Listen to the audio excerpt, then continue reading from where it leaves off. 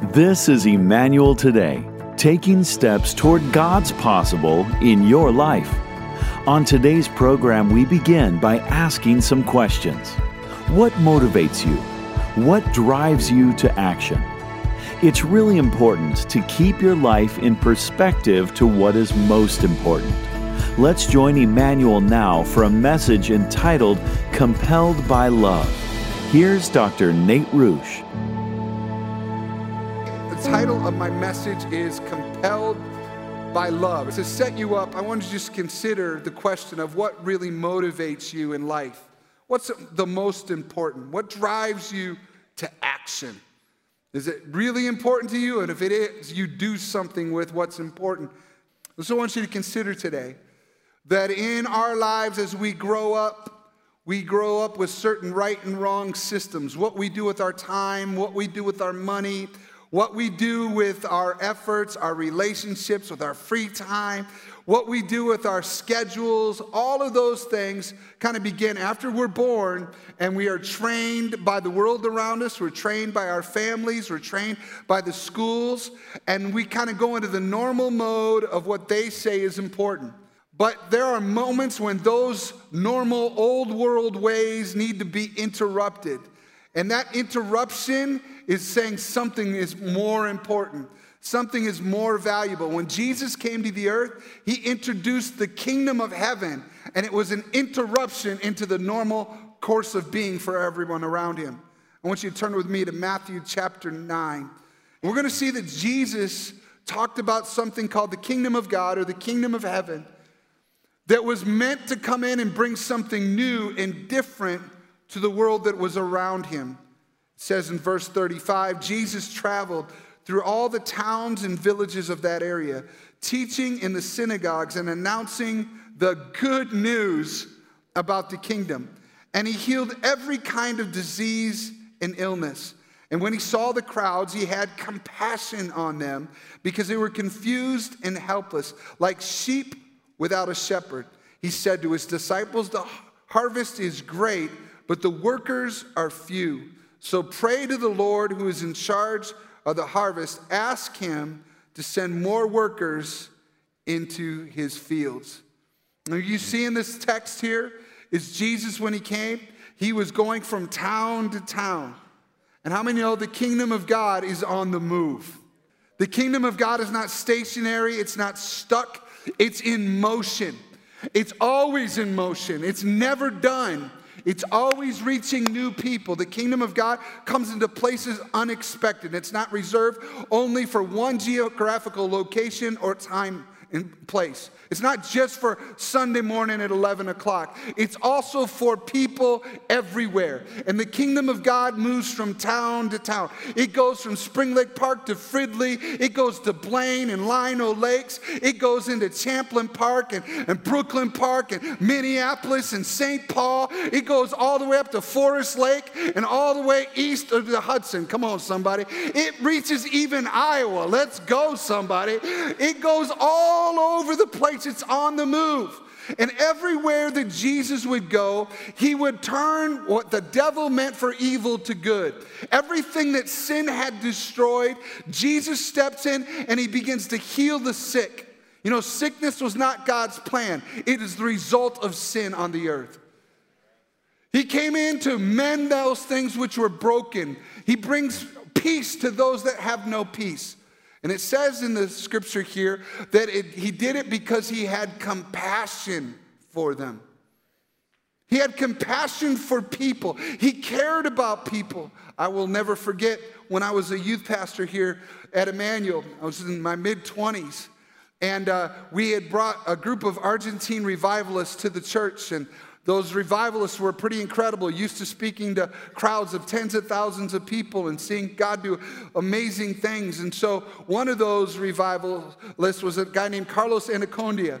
And Carlos did not speak any English, but I was his Uber driver from staff for the trip. And so I got to pick him up from the airport and bring him to his hotel, and then he was to preach at the church. Well, I didn't speak any Spanish, so we had a missionary Mike Shields, that took me with him. And so Mike is up front. I'm in the Mike ended up driving the car, and I ended up being in the back seat. I'm like, okay, whatever you say, Mike. Mike is very much in charge as a missionary. He's used to being in charge. So while we're all the way from the airport to the hotel, they're speaking in Spanish. I have no idea what's going on. No idea whatsoever. I was just like, thank you, Jesus. This is a good day. I'm sure it's good things. I'm sure they're not talking bad things about me, all those kind of things. But we get to the hotel. I carry his bags up into the room, and I'm like, I'm going to take advantage of this moment. Carlos is a man of God. He's been used to see people delivered and healed all throughout the world. And so I'm like, I'm going to have that guy pray for me. And so I said to Mike, I said, hey, before we go, can you have Carlos pray for me? He said, sure. So Carlos puts his hands on my head, and he speaks into one ear while Mike speaks the interpretation into English in the other ear. And he begins to pray, and he says, Lord, give this man great compassion so that he can heal the sick. And what he was speaking of was really what we see here in the text. It was Jesus' compassion for people that drove him to step out and change their story. It was the compassionate heart of Jesus that led him to step into the story.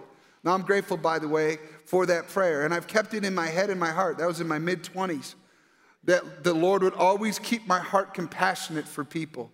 To never feel like I'm hard or callous towards needs of people around me. It says in the text there in Matthew as well, that Jesus saw the people as sheep without a shepherd. He was concerned that they were randomly being destroyed by the things going on around them, and they did not have a leader. I don't know of a generation that is more out of control than this one. Right and wrong, up and down, identity issues all over the place. And everybody thinks they can do what is right in their own eyes, hearkening back to Judges, the book of Judges. And there's kind of out of control. How many know when you don't know what to do, sometimes you do stupid things? Now, I'm not going to ask for a show of hands of how many of you have done stupid things.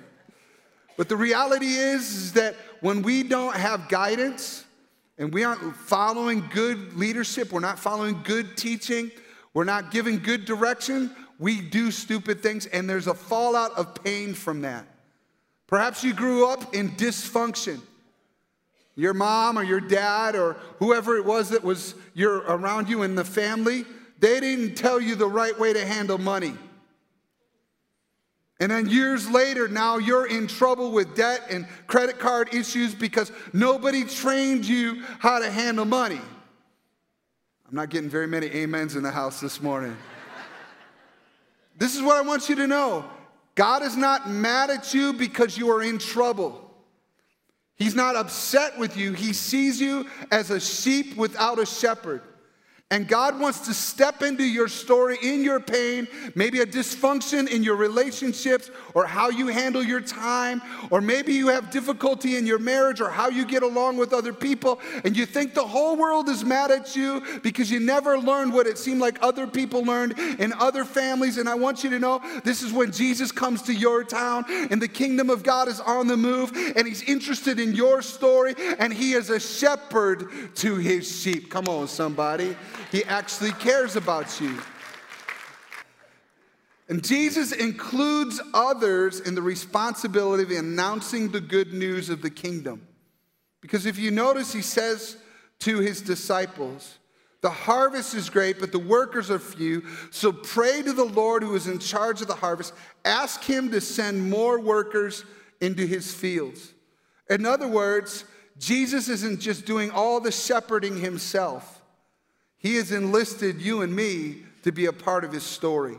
We are a part of bringing his kingdom to the world that is around us. And I believe that the kingdom of God is still good news, that Jesus still has compassion. In Romans 10:14, but how can they call on him to save them unless they believe in him? And how can they believe in him if they've never heard about him? And how can they hear about him unless someone tells them? You see, it's kingdom in preceding kingdom out. You can't give the kingdom away if you don't have the kingdom in you. You don't give away the way of Christ if you don't have the way of Christ in you. We need to see the kingdom as valuable. We need to embrace the kingdom above everything. Matthew 13, Jesus is talking about his kingdom, and this is what he says. He says, the kingdom of heaven is like a treasure that a man discovered hidden in a field. And in his excitement, he hid it again and sold everything he owned to get enough money to buy the field. So this is what Jesus says the kingdom is like. If you want the kingdom in you, let's look at what Jesus says about it. He says it's like treasure. This guy that he's talking about, we don't have that person's name, but this person finds a treasure in a field. Apparently he didn't own the field, so he was just working. I don't know if he's walking along and he just sees it. I don't know if he's digging the ground and finds it. We don't know exactly how, but he didn't earn it. It wasn't like he got it for all of his hard work. He just kind of happened upon it. How many of you know that's just the way it is for us with the kingdom of God? How many here earned Jesus' love? None of us. We don't deserve his love. All have sinned and fallen short of God's glory. How many know if we were really to share who we really were, people might not like us sometimes. But how many know the grace of Jesus drove him to the cross? And while we were still sinners, Christ died for us. It is the most amazing gift, treasure in all the earth, that Jesus counts you as his valuable treasure. That he died for you and for me. He called us sons and daughters. We're adopted into his family. Sitting next to you is a son or a daughter of God. It is unbelievable, that treasure. And the person next to you is unbelievable too. It's unmerited. But once it's discovered, it is worth selling everything to buy the field. Once it's discovered, it's worth selling everything to buy the field. In a sense, Jesus is saying it is greater than anything. Finances, our property, our time, our identity, our notoriety, it's greater than that. And when you don't have anything, that's easy to understand. But when you have things, that's more difficult.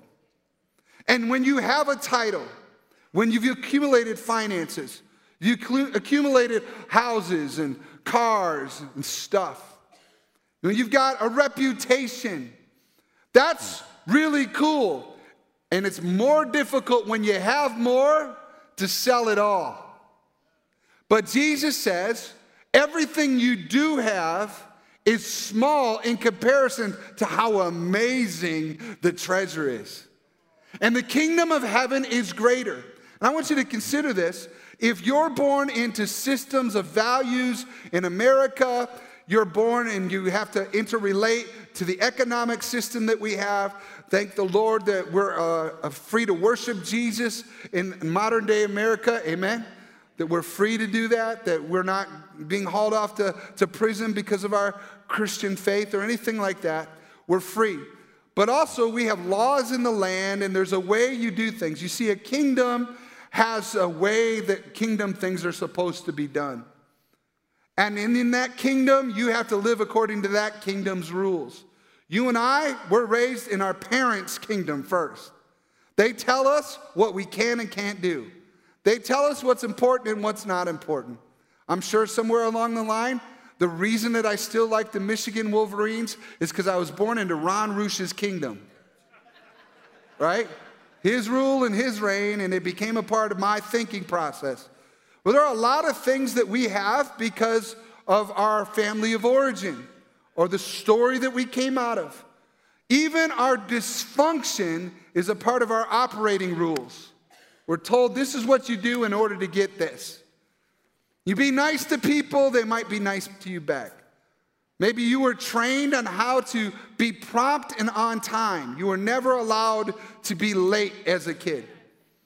And that really helps you when you go into employment, right? But maybe it was the opposite of that for you others, where you were not trained basic rules of how to be a good employee. And you've had to learn a different way. So if you tell your boss, hey, I'm sorry, I'm just that kind of person. I don't show up on time all the time. How many know the boss's kingdom is going to be the one that wins? So the reality is for you and I, we come up in those kingdoms. The pathways of doing things, how we spend our time, how we spend our money, what gets an okay and what doesn't. That's our kingdom. Jesus is saying, whatever your kingdom is, it's worth selling it all to come and follow this kingdom that I'm now bringing to you. The what's right, what's wrong. The value systems. I'm giving you a new kingdom, a different kingdom. I'm bringing it to you. And the way that the kingdom is secured, like the treasure, it is secured through surrender. You get his kingdom by selling what you have and leaving that and following a new way. The exchange has to take place. You get God's kingdom when you let go of the old kingdom. It's not, well, you get to keep whatever you're doing and however you're doing it, and then you just add a little bit of Jesus in on Sunday morning, and it'll all work out. No.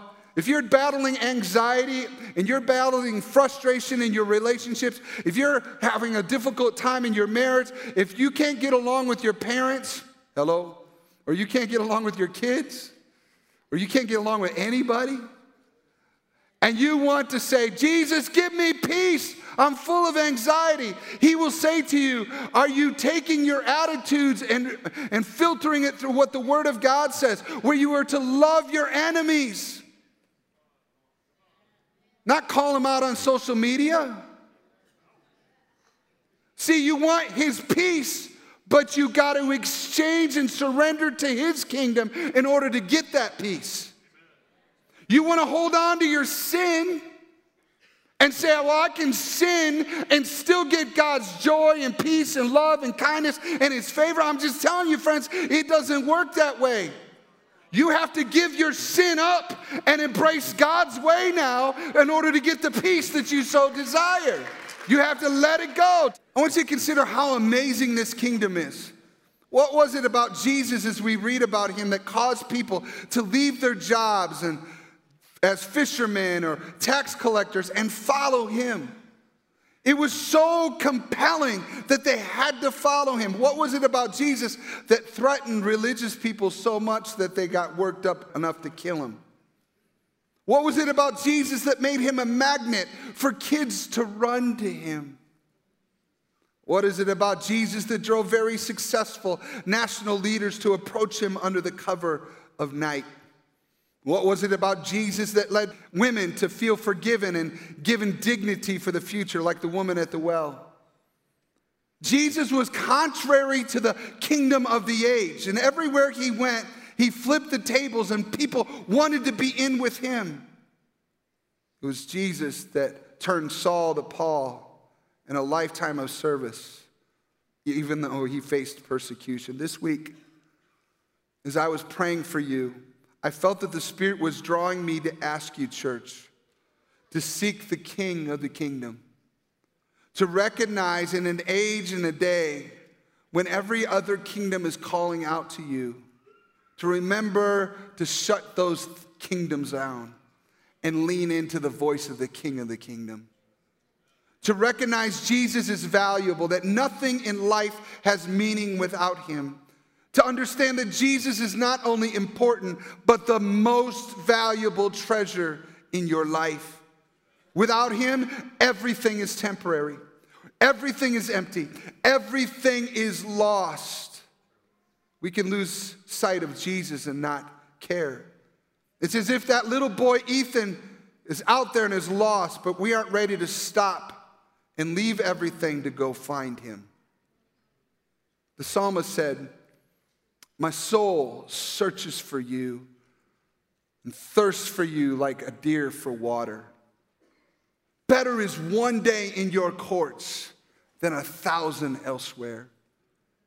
And Paul said it this way after he was Saul to Paul and had been serving Jesus for a long time in Philippians chapter 3.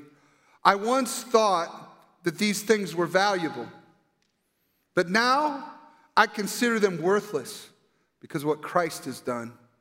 Yes, everything else is worthless when compared with the infinite value of knowing Christ Jesus, my Lord. For his sake, I have discarded everything else, counting it all as garbage so that I could gain Christ and become one with him. I no longer count on my own righteousness through obeying the law. Rather, I become righteous through faith in Christ. For God's way of making us right with himself depends on faith. I want to know Christ. Say that with me. I want to know Christ and experience the mighty power that raised him from the dead. I want to suffer with him, sharing in his death, so that one way or another I will experience the resurrection from the dead. Paul went through a rearrangement of his values. He once thought certain things were valuable, and now he lived in a new kingdom, a new system. Jesus' kingdom was more valuable. It was infinitely more valuable to him. And he discarded everything else. And that's when he says, I want to know Christ. Today I want to offer you a deal on a treasure in a field that you didn't earn. You can see the temporary kingdoms of the age around you. And I want to challenge you to let go of the temporary that is so tired and empty, and to renounce its hold on you. To redirect your attention to the value of the Savior. I will never forget, and I'll continue to talk about this until Jesus comes back. So you'll hear my testimony over and over and over again. But the time that I got saved, you know, there's a difference between getting saved and saved. The time I got saved was between my junior and senior year of high school. In my heart, I knew all the religious stuff. I had grown up in a godly home. But my heart was following other kingdoms. Other things were getting my attention. I wanted to be like all the other kids at school. I wanted to do what they were doing. I wanted to get the girls like they were getting the girls. I wanted to follow their way. And so there was a tension, a tug of war, if you will, between me and the kingdoms of the age around me. We went on this trip where the bus broke down on our way to Cedar Point in Ohio, this big amusement park. We spent 2 days in a city that we didn't anticipate spending time there. And while they were there, the youth group went into the church that we were staying at while the bus was getting fixed. And somebody went to the piano, and we began to worship. And my heart was so hard to God, I didn't want the worship. I didn't want it. Made me uncomfortable. I'm like, oh, geez, we're going to worship. I don't know if any of you have ever said that. And then something happened because Jesus stepped into the room. And God began to show up. And I sat there and I cried for a couple hours. Because Jesus became real to me. And his love came so strongly into me that I just bowed my knee and I kept repenting of every sin I had done and how my heart was away from him and how I wasn't choosing him, I was choosing other things. And it was beautiful because I didn't initiate it. Jesus came after me. Come on, somebody. We didn't initiate it. He came after you. And when he did, I remember it began to change how I saw the world when I returned. And I started a Christian club that fall, a prayer group at my school. And I started thinking different about my story. And then eventually I came to Minneapolis to go to North Central University. And while I was there, I volunteered at Emmanuel. And I remember that there was a new group of people in the season of college where other values were kind of calling out to me. And not every student at the school was after God. They were there, and they were going to school for whatever reasons, and there was a tug of war again that I began to feel in my soul. And I remember going to the back prayer room on the 3rd floor of Carlson Hall, in the back stairwell, and closing the door, and just beginning to rock and pray and go, Jesus, I can't feel you in the middle of this part of my story. I don't know where you are. I feel lost without you. And I remember beginning to pray and go, Lord, I can't make it without you. I need to know you're in this with me. And I would hear the whisper of heaven. That whisper kept me going, and I volunteered, and I stayed close to his voice. And eventually God hit me over the head with the greatest gift ever when Jody said yes to being married to me. And now all of a sudden we're married, but you know what? I needed Jesus to be the center of my marriage. And there's a fight for that to happen. You see, the day and age that we live in isn't built to help marriages succeed. It's trying to get us diverted in our attention, to be hateful to one another, to get caught up in things we ought not see, pornography and other things that are out there. And I had to fight to stay close to Jesus and know Christ in the middle of it so my marriage could last. Then we had little kids come up into the home, and it got busier and busier over time. And some of you that got little kids, I understand. It's like you're running from thing to thing to thing to thing. And everybody else is telling you, you got to go take your kids to this choir thing, and you got to take them to this athletic thing, and oh, you got to take pictures of this, or you got to go to the apple orchard, or you got to go to this. You got to get the Insta photos so that you're a good enough family. I mean, you know what I'm talking about. But you don't measure up to everybody else. And pretty soon you're following the voices of the culture around you when you should be able to still be able to bow your knee and say, Jesus, I want to know you in the middle of this story. I want my kids to know Christ. I want him to know them and them to know him. And today I can tell you this, in my story, I still am fighting because over time I've added education and I've added promotions and jobs, and my career has grown and my income has grown with that. And you know what? That's really cool. It's a result of faithfulness, and God honors faithfulness and he promotes faithfulness, and I believe that it's a biblical thing. Don't be afraid of God giving you more. But I will tell you this, the more you have, the more difficult it is to fight to make sure that you're still going after that treasure in the field. Would you give all up the titles, all the money, all the resources because you got to know Christ? That's the most important thing in all the earth.